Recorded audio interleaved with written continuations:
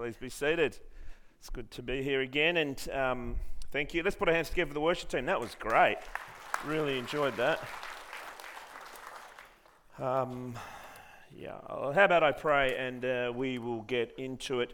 Most gracious Father, again, we thank you that we have the opportunity, that we are blessed to be able to come together, to gather, to connect through socially and fellowship and with friends and maybe some new people we have just met today. Lord, we thank you for that opportunity.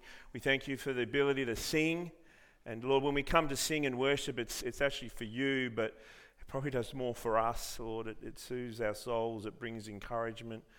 All those things, so thank you for that, Father, Lord. And we pray now as we come to look at your word, that your Spirit would just open our minds and hearts, that your Spirit would just, settle our minds, settle our, whatever we have been thinking about. Again, I don't know what type of week we've had, Lord, but that we'd be able to stop and really focus and listen to what you have to share with us this morning. We pray this in Jesus' name. Amen. The young adults, not the young adults, the youth, soon to be young adults, are going to head out up to the shed. We've got a great program for them as well. Also, Jason, where's Jason? He's done a lot of work with that youth and young adults planning. Wasn't it great? I thought it was excellent, and we're going to see. Let's give Jason a bit of a clap as well. If you think you can serve in that area, please be praying about it, if you think that's something you can do, please have a chat to Jason. We've got a lot of feedback coming through these speakers here. Am I just going to have to put up with that? That's fine. I will. That's all right. That's okay. I thought it was rubbing on my hairy chest, and no. Let me start. I don't know if you've experienced this. Maybe you have. A few months ago, my father-in-law, who's a great guy, and it was at his house, and he was wandering around, looking around, stumbling around for about 10, 15 minutes, looking for something. And eventually, what are you looking for, Poppy? What are you looking for? He said, I'm looking for my glasses. And he kept looking, and he actually had them on his head. Have you ever done that? Hands up if you've ever done that. When you're looking for something, or your glasses, and you had them on the head. I remember I actually did it with the remote control to the television, Foxtel. Real important stuff this is. And I was getting frustrated because I wanted to change the channel, getting angry, yelling at the kids, throwing the dog, trying to find the remote control, and it was actually in my pocket. It's funny how sometimes when we're looking for things, it's literally right under our nose. It's frustrating, isn't it? You look everywhere, and actually it's right there. This morning, we continue our series, The Encounters with Jesus, and we're actually going to see that. It's not a remote control, it's not a pair of glasses, it's actually something way more serious. It's the Messiah, it's Jesus, the Christ, the Son of God, and he's right under the Pharisees' nose, yet they are so hardened, they refuse to see it. They refuse to find it, they refuse to say that Jesus is the Son of God, that Jesus is the Messiah. I don't know if you've had a good week in regards to, remember we've been praying a little bit about, or we started last week, that we would have encounters with Jesus.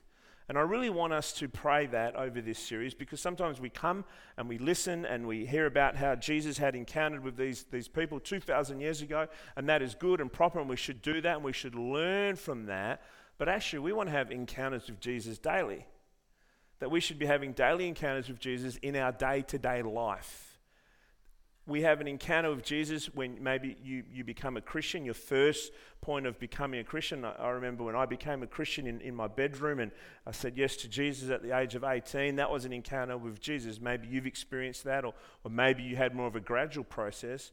But actually our encounter or our faith should not just be one encounter where we become a Christian and that's it. If our only story we have to tell is our testimony of becoming a Christian, then God is probably not moving or working in your life because you're not looking for him. Jesus wants to work with you and work amongst you and work through you, and I want to encourage us to look and pray to have encounters with Jesus. Amen? Let's get into the story. This morning we're going to be looking from John chapter 9, and this is again another great story, another great encounter. Last week we had the one where the guy came through the roof, the paralyzed man came through the roof. This week it's a guy who was born blind. Now, just for the context, right before chapter 9, again, we read that Jesus is under attack. He's very popular. People are flocking to hear him preach and teach and see his miracles. But we read just before chapter 9 that he was in the temple again, and the Pharisees didn't like what he had said. Basically, he claimed to be God. And it said that the Pharisees picked up stones to do what? To throw at Jesus, to stone him, to murder him, basically, to kill him. Imagine being stoned to death, as in like with rocks, as in you're on the ground and people just threw rocks at you until you died. That would be excruciating pain. And that's what these people wanted to do to Jesus there and then. They wanted to throw rocks at Jesus to the point where he died. But we read that he slipped away and they didn't get to him. Now, does Jesus go and hide in a room somewhere and doesn't come out into the crucifixion? No, he continues his mission. He continues to do what God has called him to do.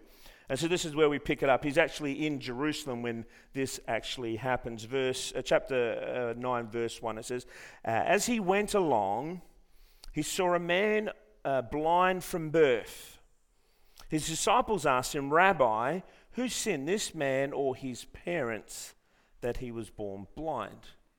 So Jesus is again, he's out and about, he's walking with his disciples. There's a man who was born blind. How do they know that he was born blind?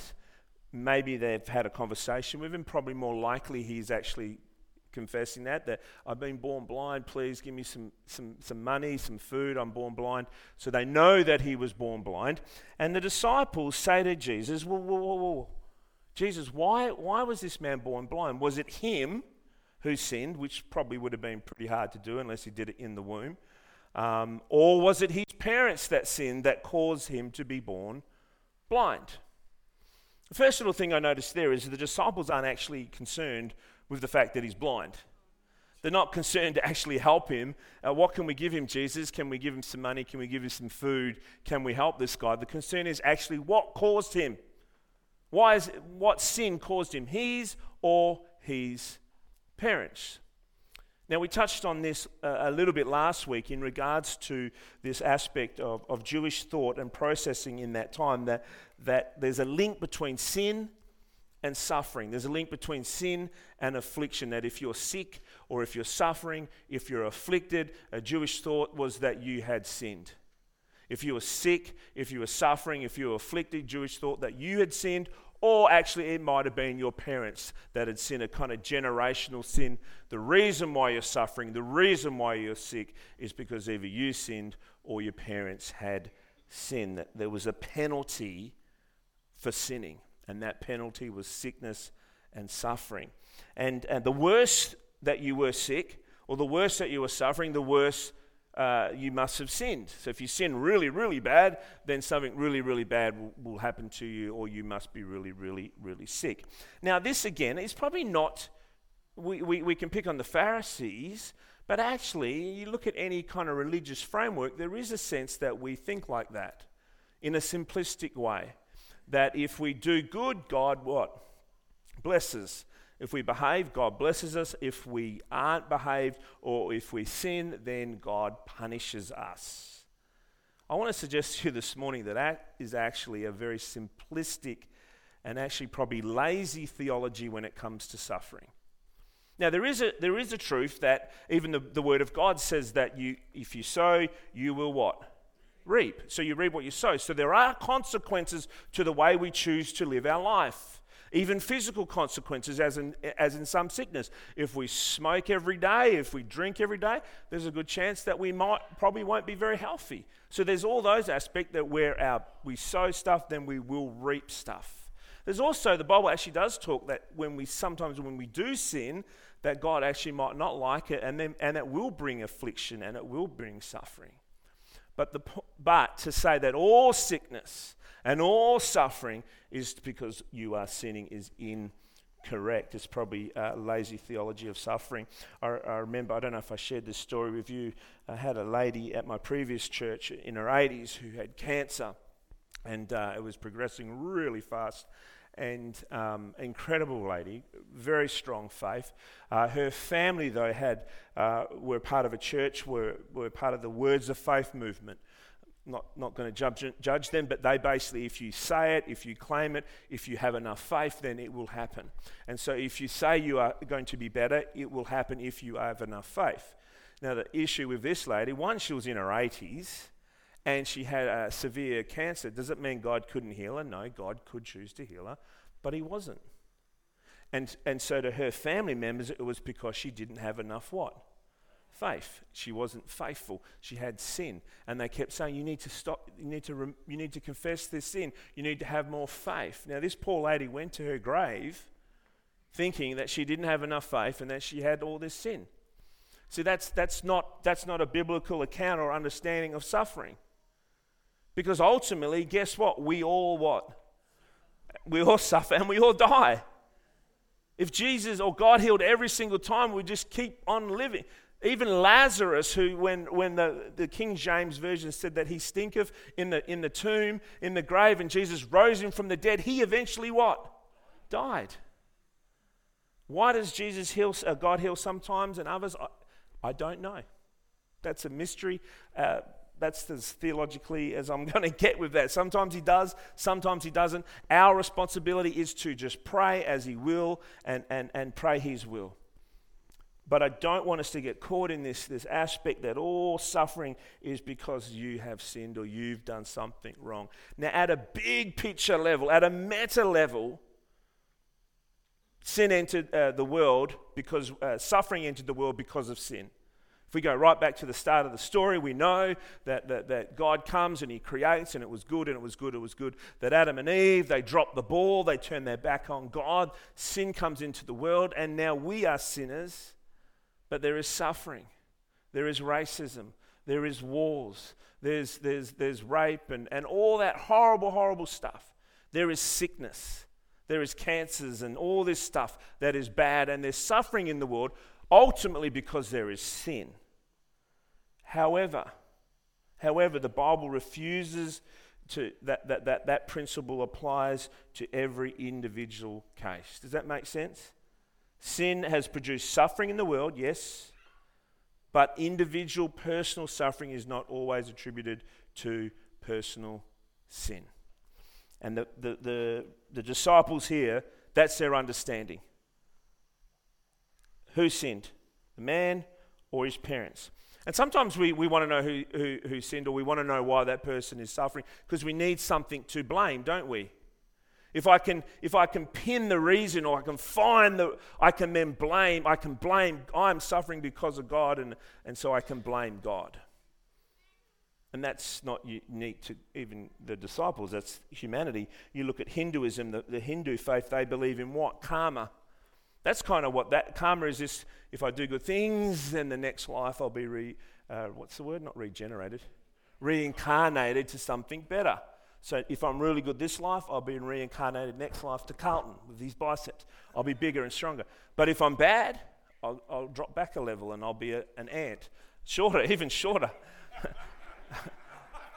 But that's that. If it's good, you get this. If it's bad, it's that.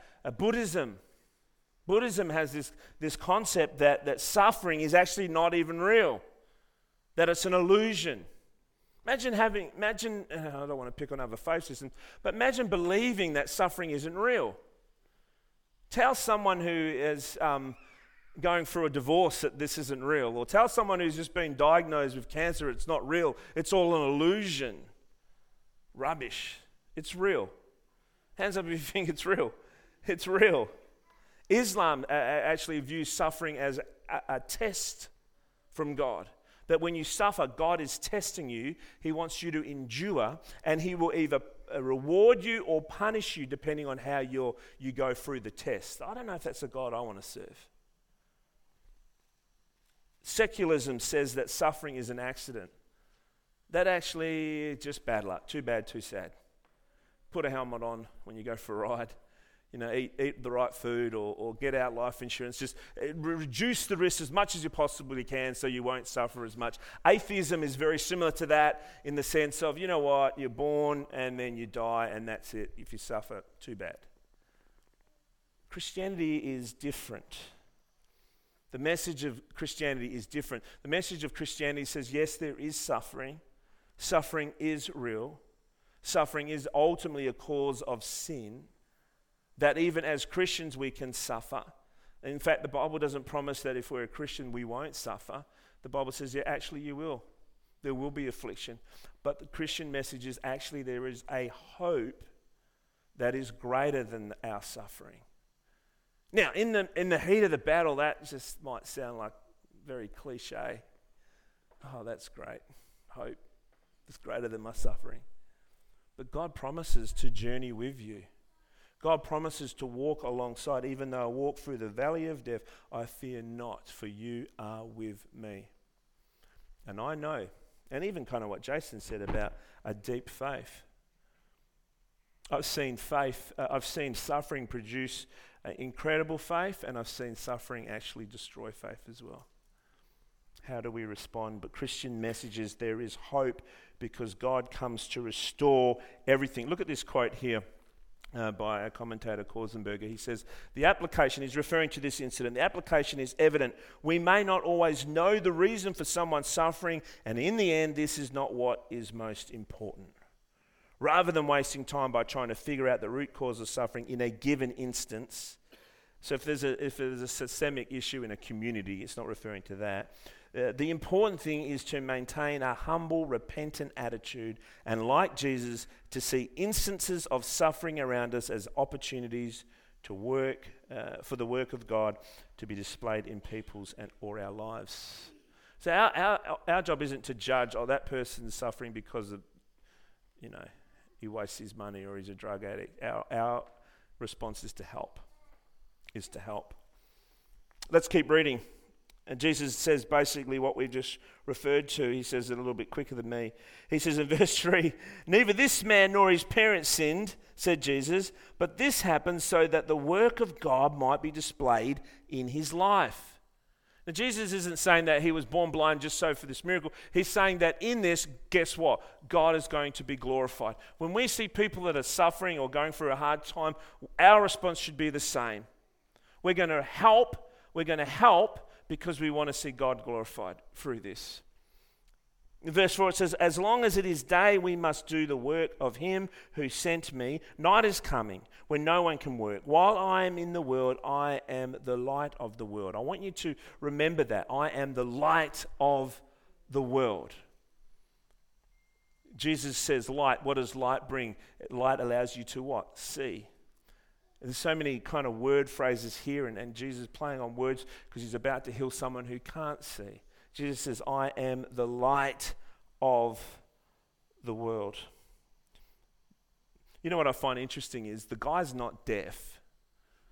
So he's standing here. He would be hearing them, I'm assuming, because you get really good hearing if you're blind. And he's like, what are they talking about me? What's going on? They could hear Jesus. Jesus is there. He's making noises. He's thinking, can I just have some money? Or some food or something. And they're having this theological discussion, just heal me. And then all of a sudden, look at Jesus' response. Having said this, he spit on the ground. Now remember, he is blind, not deaf. What noise does it make when someone spits?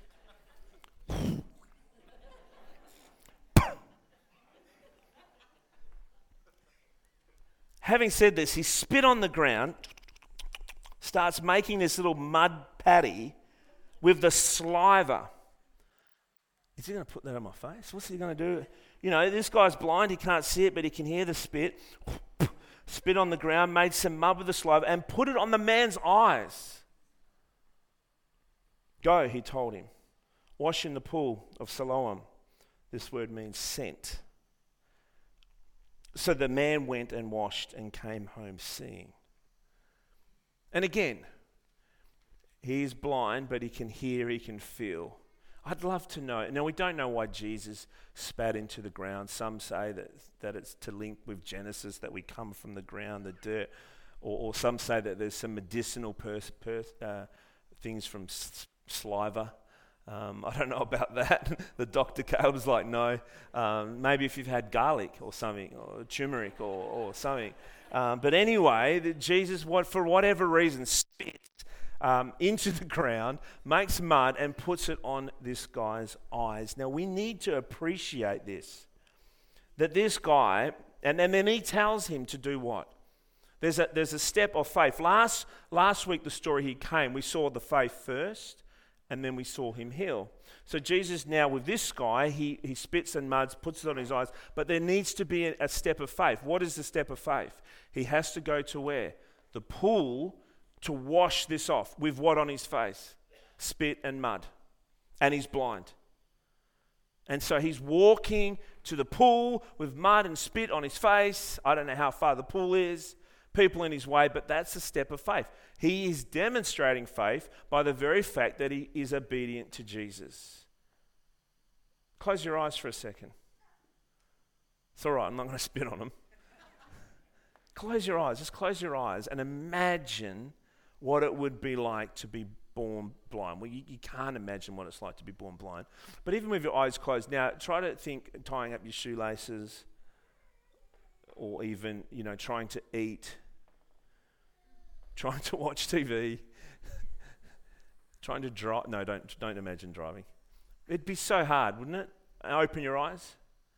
We can't even imagine what it would be like. This guy has never seen. So as soon as it says that he's washed his face, and then boom, he can see. He'd be like, whoa. He'd just be like, looking everywhere, soaking, and he wouldn't know what things are, probably, because he wouldn't know what red was or what yellow was or what anything was, but he'd be taking it in, I'm assuming. And so he has seen this. Years ago, Siobhan and I went on a mission trip when we built some churches over there, and we arrived at this town really late at night, and it was dark, and got off the little jeepney, and some of the families there had to stay in tents. Because me and Siobhan were newlyweds, they found a house for us to stay in with a family. And so we're walking through the jungle, and I was like carrying my M16. And that's what it felt like. It was just like dark. There was no one there. And we finally find this little house, this little hut that we got to stay in. And we went to bed. It was great. The family showed so much hospitality. But I remember waking up the next morning when it was light, 5 o'clock. In the morning, they get up early and going outside, and there was people everywhere. There was shops and house, and like we'd walked through all of this. I hadn't seen anything. I thought we were in the middle of the jungle. There was a mechanic. There was all this stuff. When the light was there, I was like, whoa. There was about 48 dogs. There was just everything that in the darkness I couldn't see, but when it was light I could see. This guy for the first time can see, and he is over the moon. Here's my first little point here. Sometimes following Jesus is going to make us look different and stand out, isn't it? Sometimes Jesus is going to put some mud and spit on your face. He wants you to stand out. Sometimes obeying Jesus means he may ask us, not may actually, he will ask us to do things that are countercultural, that are going to may look silly. Now, don't just think that we have to walk around with mud on our face, but countercultural might be loving someone who's unlovable. Countercultural might be you've got a boss who's just rude, but you show them grace and forgiveness. Countercultural, whatever it is. If we actually apply the teachings of Jesus in our day-to-day lives, that's what it's going to look like. It's going to look like mud and spit on our face. That's what it will look like, mud and spit on our face when we apply the teachings of Jesus. And Jesus wants us to. He says, go to the pool, walk around with it. Walk around with this stuff on your face. Let people see it. Do you think he looks stupid? I reckon he looks stupid. It doesn't say that people said anything, but I reckon he looks stupid. Our job is to be obedient to Jesus. Our job is to live our lives in a way that is obedient to him. It may look silly, may look funny, may even feel funny. Sometimes it's even, I don't know if any of you struggle to say that you go to a church. Sometimes your work colleagues might say, "What are you doing on the weekend?" And you say, "I go to church." You might be anxious even to say that because you might think it looks like big mud patty on your face. next time someone asks you what you do on the weekend, say you're going to church. Sometimes Jesus asks us to look silly. When God called me to go to Bible college, man, I felt like I had, not just on my eyes, like I felt like a big goober on my head, mud pouring down. I did not want to go. I felt like mud and spit on my eyes. There was a time, there's been numerous times where when I've been in relational, just, connecting with people where God has kind of laid on my heart to share or ask to pray for someone or to pray for them in the moment. And I just don't, I'm like, God, it's mud and spit. Really? Do we need to do this now? There's been numerous times where that's happened. There was one where it was an Uber driver, and he was an Islamic-looking guy. I don't want to stereotype, but he was from the Middle East. And so in my mind, he's driving, and I'm thinking, oh, he's a Muslim. And then God just laid on my heart, Anthony, I want you to start talking to him, and I want you to share your testimony with him. And I'm like, no. He's going to give me a 1-star rating, or either that or he's going to throw me out and kill me. Anyway, he started opening up a little bit. He gave me, and it wasn't, he started these spiritual conversations with me because I was off to a pastor's conference and he wanted to know where I was going. I'm like, oh, that's so he can track me down. Anyway, we start this conversation and he wasn't even a Muslim. So that was a preconceived idea that got pushed, and I started sharing my testimony with him and how I was raised in a Catholic family, and he actually had Catholic roots. See, God knew that the Uber driver I needed that night, because I wanted mud on my face, was a Catholic guy, and he started sharing how he kind of disenfranchised with the Catholic Church, and that's why I got in that Uber that day. And so I shared my testimony, and he was crying. I'm like, don't cry, you're supposed to be driving. And anyway, we keep going, and we eventually get to where we're meant to go. And nothing, he didn't become a Christian. I prayed for him, but I reluctantly, I make out like I was reluctant. I didn't want to do it. I had mud on my face, and we prayed, and then he left. Our response is just to be obedient, even if it looks like we got mud on our eyes. And this is what that guy does. What mud and spit is Jesus asking you to wear today? Doesn't it sound great? Is Jesus asking you today to wear mud and spit? In your workplace, in your neighborhood, in your church, in your families? Let's keep reading verse 8. So the guy can see. His neighbours and those who had formerly seen him begging asked, "Isn't this the same man who used to sit and beg?" Some claimed that he was. Others said, "No, he only looks like him." But he himself insisted, "I'm the man." He's like, "I'm the one that was blind."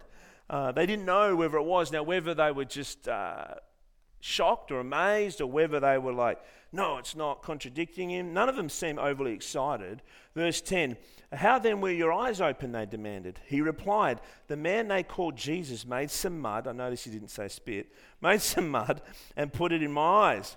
He told me to go to Salome and wash. So I went and washed, and then I could see." "Where is this man?" they asked him. "I don't know," he said. You know what's cool about this story? The blind man hasn't seen Jesus. He actually hasn't seen Jesus yet. He's heard him, he's got spit on him, but he hasn't seen him. Because when Jesus was there, he was blind. So, and I reckon this guy would be looking everywhere as well.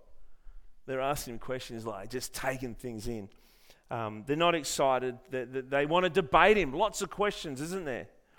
Keep reading. Look what they did. Verse 13. It says, "They brought to the Pharisees the man who had been blind." Now, this was part of the custom as well. To have a miracle verified, it would have to go through the Pharisees. Now, the day on which Jesus had made the mud and opened the man's eyes was a Sabbath. Oh, surprise, surprise. Therefore, the Pharisees also asked him how he received his sight. The blind guy's just getting grilled. He just wants to go around looking at things, but people just keep asking him questions. "He put mud on my eyes," the man replied, "and I washed, and now I see." Some of the Pharisees says, "This man is not from God, for he does not keep the Sabbath." But others asked, "How can a sinner do such miraculous signs?" So they were divided. Some said he was, some said he wasn't. Finally, they turned again to the blind man. "What have you to say about him? It was your eyes that he opened. They're almost getting mad because he can now see. It's your eyes that he opened. Who is this guy? The man replied, he's a prophet. Still hasn't seen Jesus. The Jews still did not believe that he had been blind. So now they don't believe that he was blind, even though he was, and received his sight until they sent for the man's parents. So they call for a parent-teacher interview. And then is this your son, they asked. Is this the one you say was born blind? How is it now that he can see? We know he's our son. So they verify, yep, it's our son. The parents answered, and we know that he was born blind. So now the Pharisees have nowhere to go with the miracle. But how he can see now, or who opened his eyes, we don't know. Ask him. He's of age. He will speak for himself.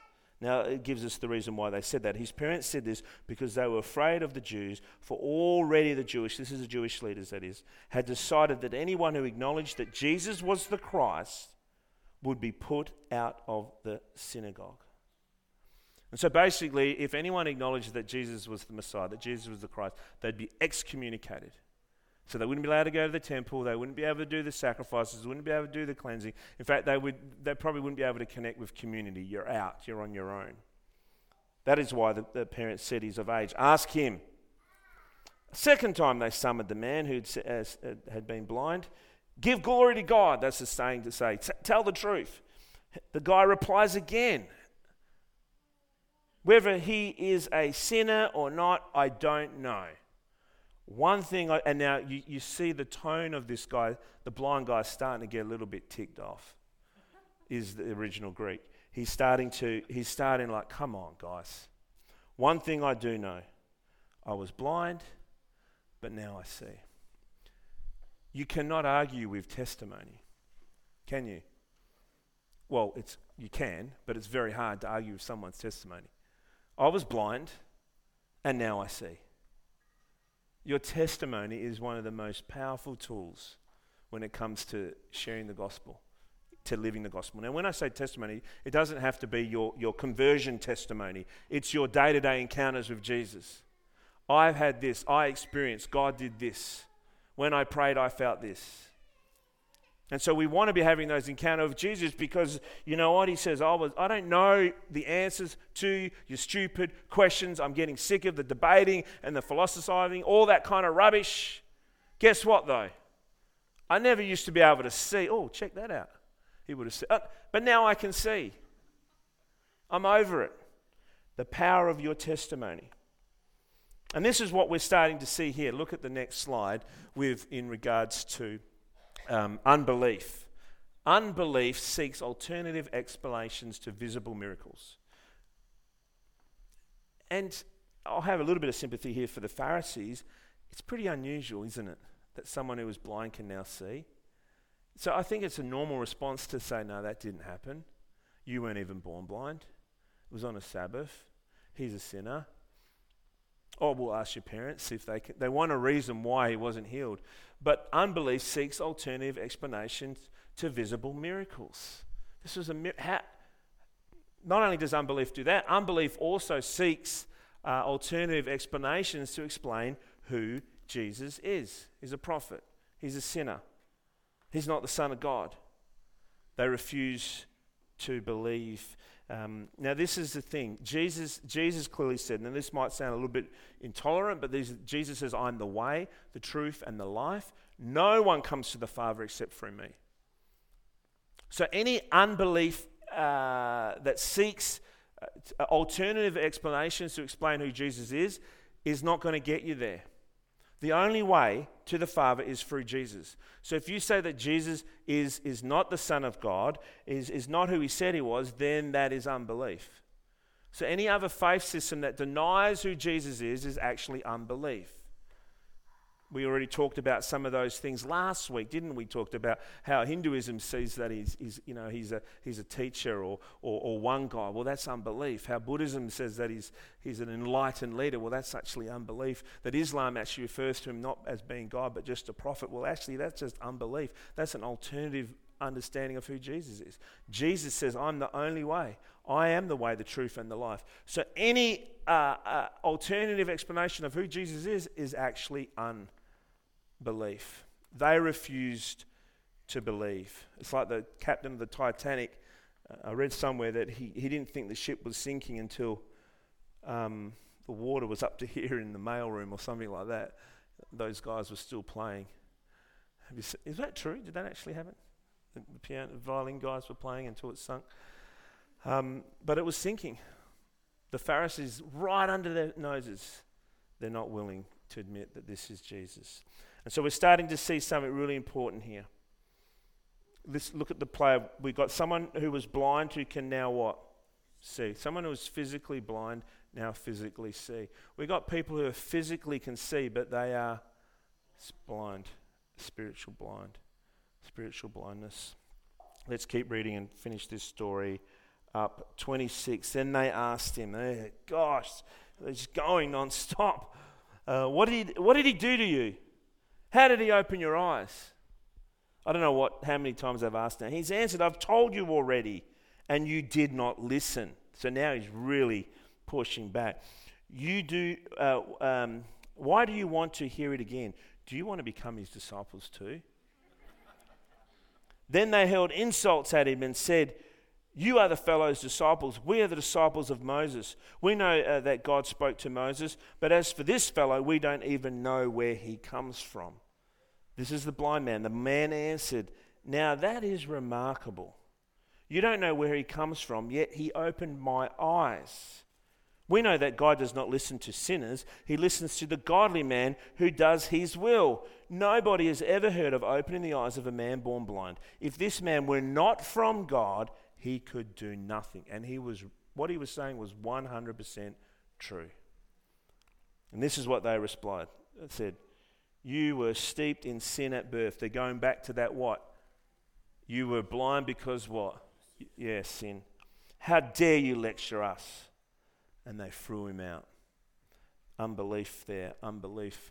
How dare you lecture us? And they threw him out. Verse 35. He hasn't seen Jesus yet. He's out looking, taking everything in. Jesus heard that they'd thrown him out. And when he found him, he said, do you believe in the Son of Man? Which is God, who would refer to himself as the Son of Man. Who is he, sir? The man asked, tell me so that I may believe in him. I love the way the words here of the sight and tell me so I may believe him. I haven't seen him, he says. Verse 37 says, Jesus said, you have now seen him. In fact, he is the one speaking with you.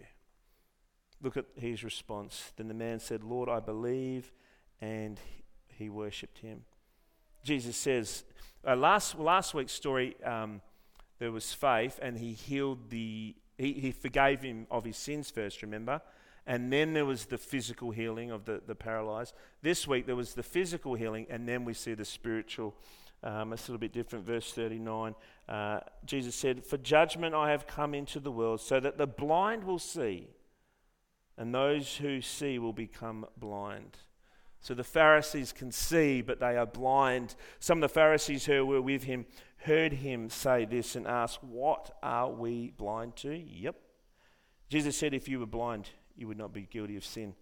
But now that you claim you can see, your guilt remains. We see this beautiful kind of opposite of pictures of, though he was blind, he can see.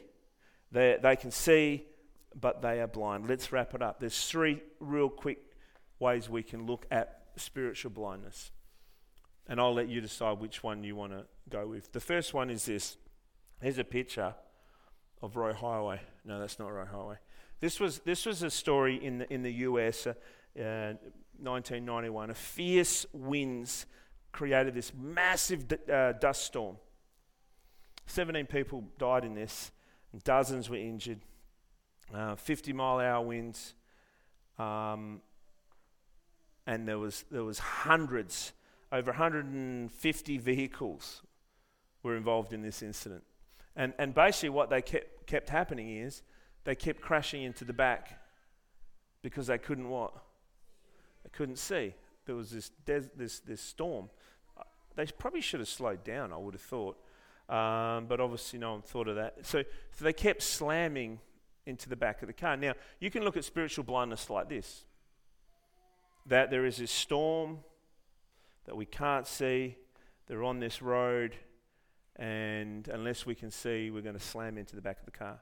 Jesus actually says that there's two ways to heaven. There's a wide road that leads to what?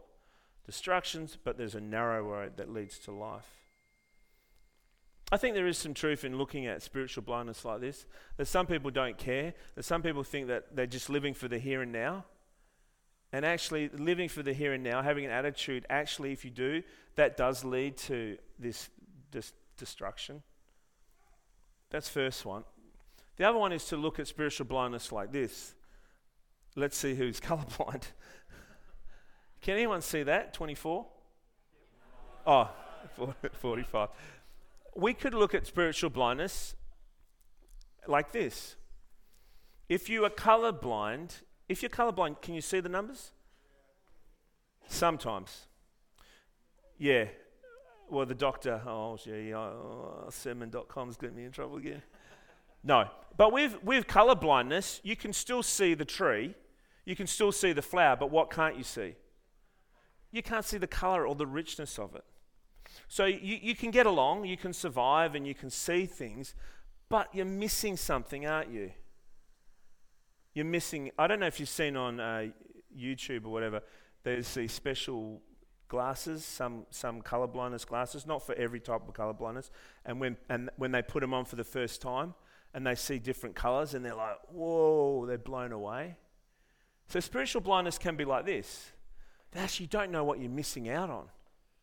You're going through life and you can see the things, you can see maybe God could be working here or there, but you're just kind of spiritually blind to it, and it's a little bit like color blindness. You don't actually know what you're missing out, the richness of these colors and these different shades, and you're missing out on what could be.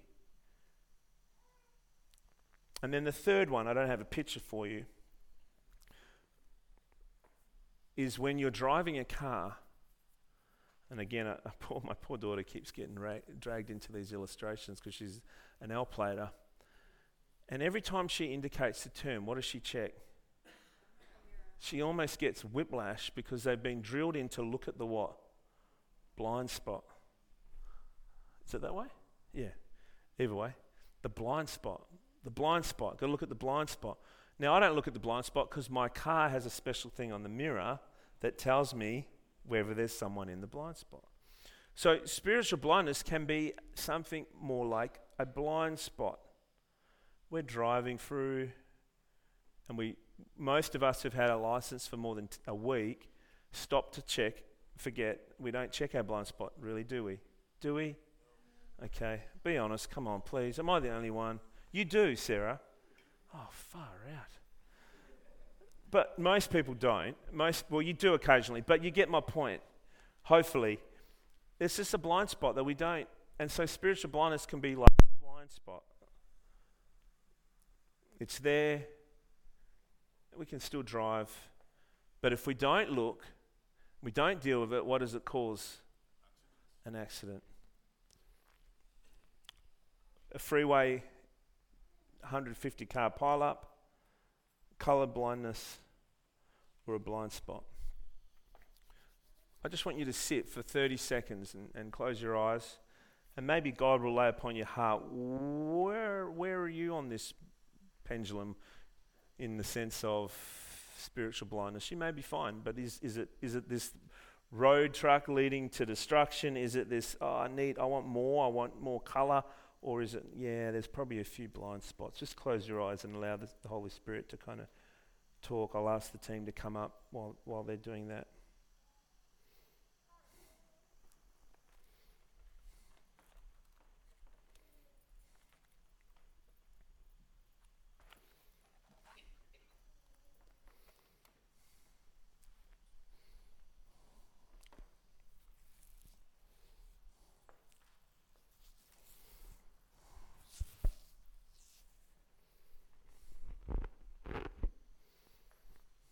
All right.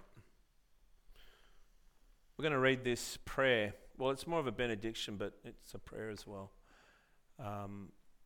Let's read it together, and then I'll end, as in that'll be the end, and we'll continue to worship. Let's go. May God, who comes to us, world.